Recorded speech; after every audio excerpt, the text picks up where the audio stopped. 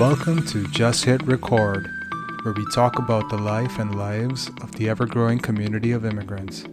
Join us as we rant about what it's like to live the reality of the Western world through the eyes of your hosts, Pranay and Sandeep.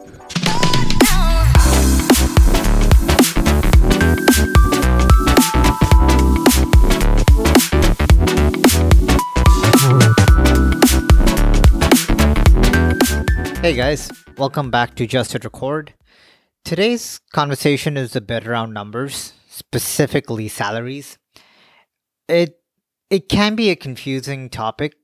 I mean, salaries are always confusing when you're just starting out in your own country, but if you're somebody who's coming in from the outside, it's hard to tell what's a good salary and what's a bad salary. It's hard to tell what's a lot of money and what's not. So Pranay and I are here to kind of break it down for you. So Pranay, let's start with you. What's your salary? No kidding. It's not enough. It's But never enough. yeah, I think that's the part that, figuring out what that number is, that's enough is part of that equation that you need to understand when you're accepting a job offer if you're negotiating one.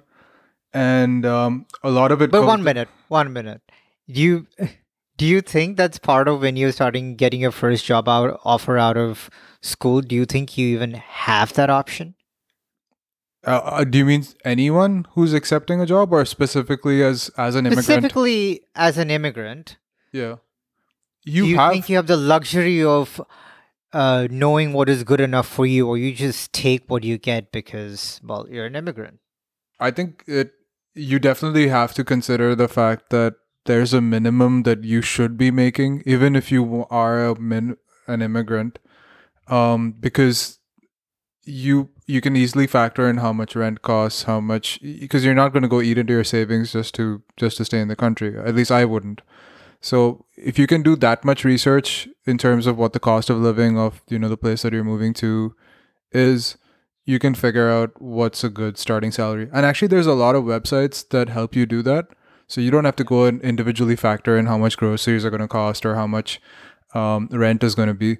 What I did was, this is more for my second job. So when I was changing jobs, I would compare my original salary with what that salary would be equal to in the new city. So the new city could be, the cost of living might be less there. So if you're moving from New York City to, say, somewhere down south, New York City is a lot more expensive. So you get a lot more bang for your buck if you're moving down south because groceries might be cheaper, rent's definitely cheaper there. And I did that when I was moving across country from New York to California. In terms of cities, they're probably the same. Maybe the city in California is a little bigger.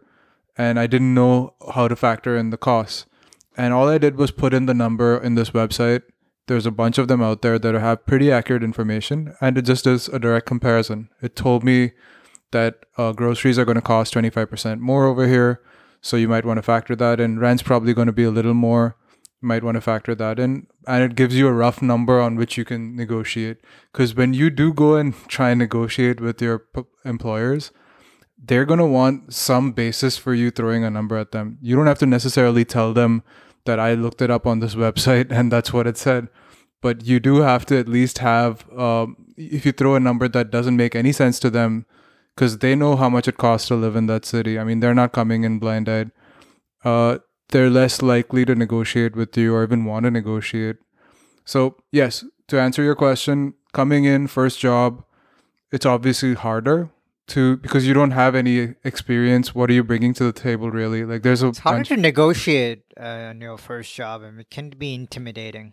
It can be, but it's important that you remember that is accepted.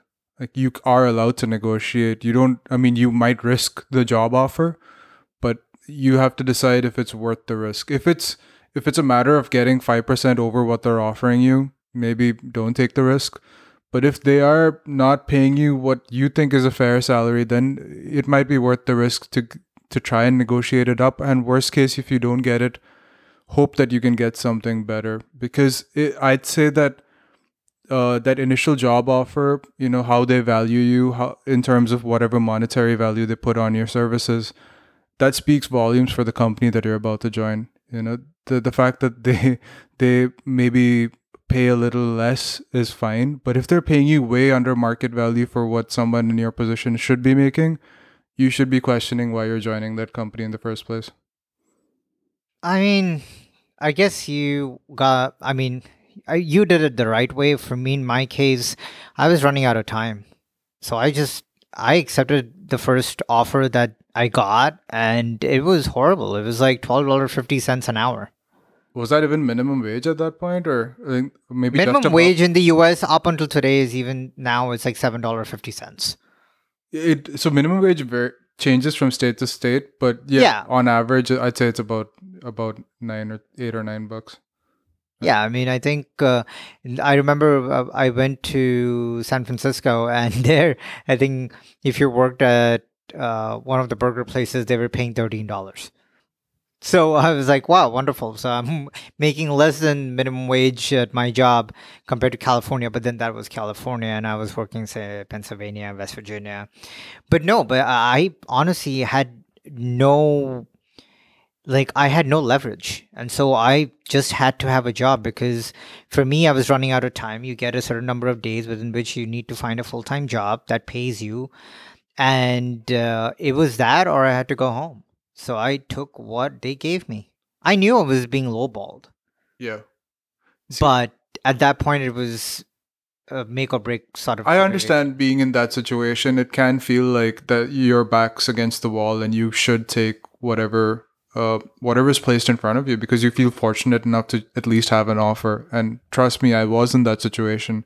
Even with my first company, when they initially came to the table and offered me the job, it was not anything I thought I would be making when I started. You know, it was pretty low. And I told them, I think it was around, I want to say around $22 an hour is what they were starting me on. Oh my god. It was really low for what, I had just graduated For with a my proper master's. engineering job at a big firm, yeah, that's Yeah. So I told them no. And it was really easy for me to say no to that because I had a number in my mind and I knew I was not going to make six figures starting out. So I had a rough idea of what it would take to make rent and have live comfortably in around that location. And it was definitely not what they were offering me. And I said no, and I because they knew that they were lowballing me. They needed someone desperately as well, especially since I'd kind of made a good impression on the employer at that point. They came back to the table and they said, "Okay, this is what we can do for you." And they met me halfway. Was it the exact number I wanted? No, it was still lower than that, but it was higher than their original offer. So I completely get it be feeling like you are cornered, and especially when you have that 90-day timer running out on you to find employment or get out of the country. It's easy to feel like that's your only option. But the other thing you should remember is that when you start off and you accept your first job, you're also setting the benchmark for what your future salaries could look like. It's not necessarily a truth that is going to be, it's the law that they have to base your salary off your previous salary.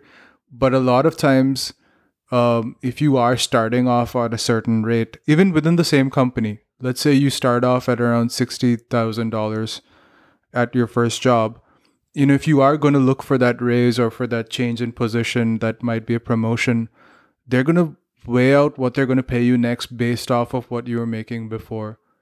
In a lot of companies, it's not always the case, but a lot of companies will say you're making 60 right now. This is what a 10% bump looks like for you. if And lucky. if you're lucky with that.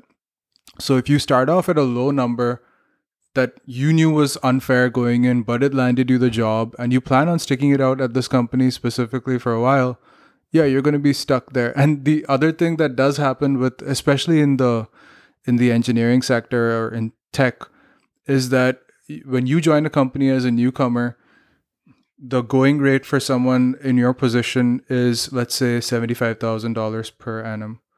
And let's say you've been at this company for 2 years at this point. You came in at 75, your salary hasn't really changed as much, maybe a couple of percent up because of inflation or whatever raise they gave you. But you're hovering around 78,000 at this point. 2 years later, the going rate for someone in Europe for a new engineer, a new hire, might be $80,000 an hour. And so 2 years into this job, you're already making less than what the going rate would be for someone who came in the door that day. And that is something that happens regardless. It's not really in your control.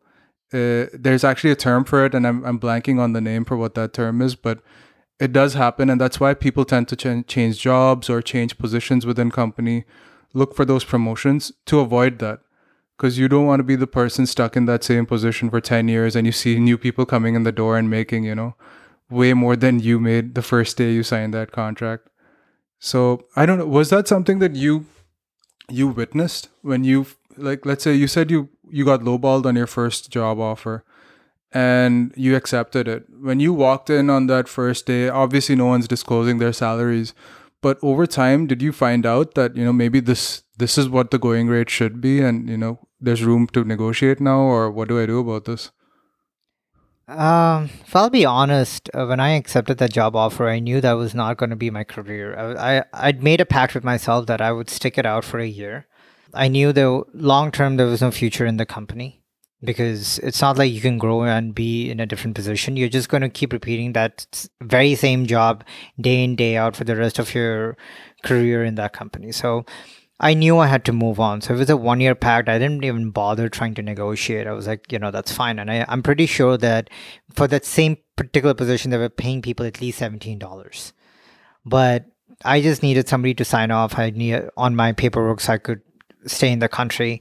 When I did switch from that job to another one, I had certain minimum conditions, and that was also they were paying me hourly, and I accepted it.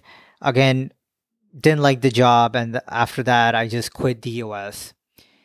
The whole idea of negotiating and worried about what your salary might look after a certain point or after a few years started dawning on me once I moved to Canada. The thing with Canada is also that when you have immigrated newly over here, they look for something called the Canadian experience. And they kind of use that against you in your first job and try and lowball you. Like, oh, well, you have worked, but you don't have Canadian experience, which is a lot of bunch of crap. It's like I worked in the US. How different can that be from Canada? So I did get lowballed quite a bit on my first job, but when I switched to my current job, I think they gave me starting out what was appropriate. Now the question is, I'm like, all right, how do I grow within the company? I think one of the bad things was I didn't negotiate when they did offer it to me, mostly because they offered me something which I was at that point quite happy. Now I look back, I probably should have negotiated. Anyways, for the most part, I was pretty happy with the salary that they were giving me. How that's going to pan out in the long term, I'm not sure. I'm not sure if I have to switch positions or is it going to stay stagnant, but it's definitely a conversation in my mind. I do know that they pay above the national average for most of the positions. So that's good. There are lots of benefits, which is also something to consider. It's not usually just that number that you get. You also have to consider the kind of benefits that the company gives you and include all of that. If there's a company that's paying you, I don't know, a six-figure salary in the US, but there's no health benefits and no health insurance, that could get very tricky. Like you could go into serious debt overnight. Yeah, if you're unhealthy, even if you are a healthy person that doesn't normally use the benefits or actually go into the doctor regularly, anything can happen at any point that Yeah, you might need the care, and then you'll just see this huge you're bill. screwed. Yeah, you're Yeah. basically, you might even go into debt just because you didn't have that insurance on your Yeah, you side. most likely will. Like, even if you're making a good six-figure salary, there's no way you'll be able to cope with the kind of cost that comes with U.S. Medical bills. Whereas in Canada, a certain amount of that medical bills is taken care by the government. So health insurance is not exactly one of the major benefits that you keep on the lookout. It's pretty standard across all companies. Yeah, I just wanted to mention one thing. Since we are talking about the negotiation process, when I actually signed on for this job, the the Your new manager, job. my new job, my current job, which was I signed on for it last year. It was in the middle of COVID. I actually had come in for the interview prior to COVID hitting, so I met with the manager, but before I actually came in the door, we were speaking on the phone. He had his initial interview with me just via the phone, and I completed that part, and they wanted to bring me into the location in California. And he just, in the email itself, he mentioned, listen, I don't know what your salary requirements are. If you let me know, I can, check with HR and make sure we're on the same page with this, because I don't want you coming here and us not having discussed that. And I was thrown off, completely off guard with that question, because I didn't know what to say. Because the minute you put something down in an email, you're also leaving a trace of that in terms of a record, right? You said, oh, Yeah. but you said 90,000. Now you're asking for six figures. And I don't, at that point, I was not so far into the process where I'd even researched the cost of living in this new location. So I didn't necessarily have a number in mind. And I also knew that this person, he must be looking at other candidates, and I need to at least give him some form of a response. So in a very roundabout way, I looked up online what to do in these situations, and almost everyone said, you have this conversation in person. You do not do this over an email. Even if they are pushing for some sort of information, Yeah. you very politely tell them, listen, I feel like I would love to meet you and actually come to the facility and see what the job is about to make sure that we're a good fit. And having said that, I've also got X number of years experience in this position, and I just want to be fairly compensated for that experience as well. And I'm sure we can come to a fair number once I come there. And he said, fine. Like, that was it. See, because he put that out there maybe because he wanted to make sure I was not going to throw some crazy number at him. But at Yeah. the same time, I could have easily lowballed myself right then and there. And then when I actually come in for the interview, because it's very hard for someone sitting across from you to say no to your face, right? You might throw a number at them that is, I want $200,000 for this job. Yeah, I'm going to say flat out no.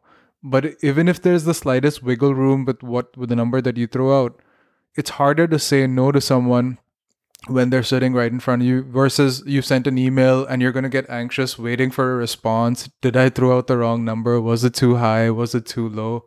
And so I only bring this up because this is something that can happen, especially these days when so many of the interviews actually happen via video initially, and they might try and do the negotiation part via email. They'll copy HR, make sure that everyone's in the loop, but you then have to take charge and make sure that you're not throwing out numbers that you would later regret. And that means doing your research and having those conversations in person. And it's a very different conversation because I had the same conversation when I finally did come to the location, completed the interview process. This person was probably even more impressed with what I had to offer because before that, they were basing it off of a phone conversation and my resume. When you meet someone Right. in person, there's so many nonverbal cues. There's so much that can work in your favor that can drive your number up. Your brand or whatever value you bring to the table can go up right then and there because that's in your control. So it worked out for the best. At the time, I didn't know if I'd shot myself in the foot by not giving a number. But I would say if you come into that situation during your process of looking for a job, yeah, don't throw a number out unless you're absolutely sure you can live with that number. Yeah, because if it's too low, then you're gonna kick yourself in the butt, and if it's too high, then you risk losing the job because they'll be like, "Well, this guy's nuts." So it is a tricky situation. I do want to throw out a few numbers just to give people kind of an idea. So, would you say that in general, when you're starting out, say your first job, 45 to 60 is usually what is considered the median ground for the most part as a starting salary? Yes, I'd say unless you're living in a really expensive city like New York City or LA, Yeah. you're most likely that'll be the range that would be expected of someone who is working with at least some amount of experience, and that could be even your educational experience that you bring to the table. Yeah. Yeah, that's considered like that's usually what the median average I would say is for a starting salary. And of course, 60,000 in Texas, Louisiana, all these places is absolutely doable because rent is cheaper, everything's cheaper. I mean, I was renting an entire apartment that was about 900 square feet for $700 in Louisiana, whereas right now I'm in Toronto and one room costs me $1,100. Hmm. So, and that's probably on the cheaper side of things. And I'm not even in downtown Toronto. So, 60,000 is probably a pretty good salary if you're just starting out in Texas. However, if say, sometimes they hire you and they're like, oh, you're going to live in Jersey. 60,000 over there, best of luck. You're probably going to live with like 5 roommates. Yeah, I've seen those situations play out as well. Because again, people are desperate to land a job of some kind. Someone Yeah. offers you a job after months of you looking, you're going to try and cling on to it and just say yes to whatever's put on the table. But you have to remember that there are consequences to saying that yes. And maybe 60,000 is doable. And like you said, in Texas, I'd say most of the country, that's a decent number. But Yeah. you better look at the ones where it isn't going to play out. If you are moving to New York City or Jersey or any of those places around there that have a higher cost of living, you're shooting yourself in the foot with that number because you're going to have to make accommodations with, in terms of your living situation, your monthly expenses. You'll have to control it somewhere, right? You'll have to own up to the fact that you threw out a low number for your salary. So you'll have to make amends and change your living situation somewhere. Yeah. And 60,000 is pretty decent because, well, if you're assuming, 25% of your salary goes to a rent, and another 25%, let's say, is going, not 25, I would say about 30 to 40% of your salary then goes to your car lease, and which is another thing, a factor which depends, right? If you're in New York, you don't need a car. If you're anywhere else, and that's an added expense of anywhere between $500 to $1,000. Yeah, That's that's a lot of right out of money. your pocket. Right. Yeah. You definitely have to factor that in. Yeah. Owning a car can get quite expensive, especially if you are an immigrant and you have no driving record and you're getting a car, you have to get insurance. And that insurance could be upwards of $300 to $400. So those are major expenses that you really need to factor in and see whether your salary is going to cover all of that. But yeah, I agree with you on certain aspects where, if you do accept, say, a lower salary in the beginning, that might kind of set the tone for your future prospects. But more so in Canada, that's definitely not the situation. Like, there's no way that they care or bother themselves with what your previous salary was. That's at least been my experience. I'm sure there are shitty companies that will always try and compensate you low. But for the most part, they're like, this is what we're offering. This is what I always ask is, what is your budget for this position? And I always ask the HR person if there has been an HR encounter. I'm like, what is the budget for this position? And they tell me. More times they will, especially if it's a bigger company. That person on the phone doesn't really give a shit about how much is paying. They're like, this is the budget, and they need to fill a position. It's as mechanical as that. There are no emotions involved. It's not a small company. So that's probably one of the questions that you definitely should ask. It's like the HR person, how much are you willing to compensate for this position? They'll give you a number. They'll give you a low end and a high end, and see if if they ask you a number in the future, keep yourself within that range if you can. Yeah, I think I just want to add that what I was trying to say was when you agree to a number, if you are planning on staying at that company for a Oh bit, yes, that number can bite you in the ass later, because yes, especially if it's something that you realize later was a mistake, like you should have maybe asked for more because of the reasons I explained earlier, right? New people walk in the door and fill in the same position, but they get paid higher because that's just the going rate at that point. And you didn't know that, and you didn't necessarily do all the research required when you were negotiating, and you accepted. But you have to, and again, I agree with you. If you're moving to a different company, that goes out the window. No one's really going to check with your previous employer and say, how much were you paying this person? And yeah, that's not the basis for the negotiation then. But yeah, if you are planning on staying a few years at a certain company, you want to get paid fairly. You want to be compensated for the work you're doing. And That's a good question to ask, actually. What's the budget? Because you're right. A lot of the recruiters that do contact you initially, that reach out initially, they're not necessarily part of the process beyond that point. They have a working Yes. budget. They just have the numbers or just the facts with them about the position. And that's one of the facts is like, this is how much they're willing to spend on someone in this position. So that's a good way of asking that question.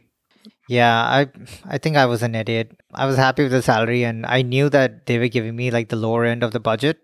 The range was only 5 grand, but I don't know why I never negotiated. I keep asking myself that question. It wasn't much. I mean, 5 grand spread out over 12 months after taxes is barely anything. But I guess at some point it's also your ego, right? I think Which, I think you learn. Like you learned. I don't think the next time you're going to have a negotiation, you're not going to ask for that yeah, extra, because the worst case is they'll say no. Like, no, this is all we're offering, and you'll be like, okay, cool. I asked, they said no. right. I still get whatever the minimum was, and I walk away. Yeah. All right. I think that covers almost everything that we wanted to touch upon with regards to salary. I'm sure that there are probably a million other scenarios that you guys, whoever's listening, might have. So if you do have questions, please write into us on Twitter at JHR Podcast. That's just hit record, JHR Podcast. And until then, until next week when we catch you on another episode, take care and we'll see you on Just Hit Record.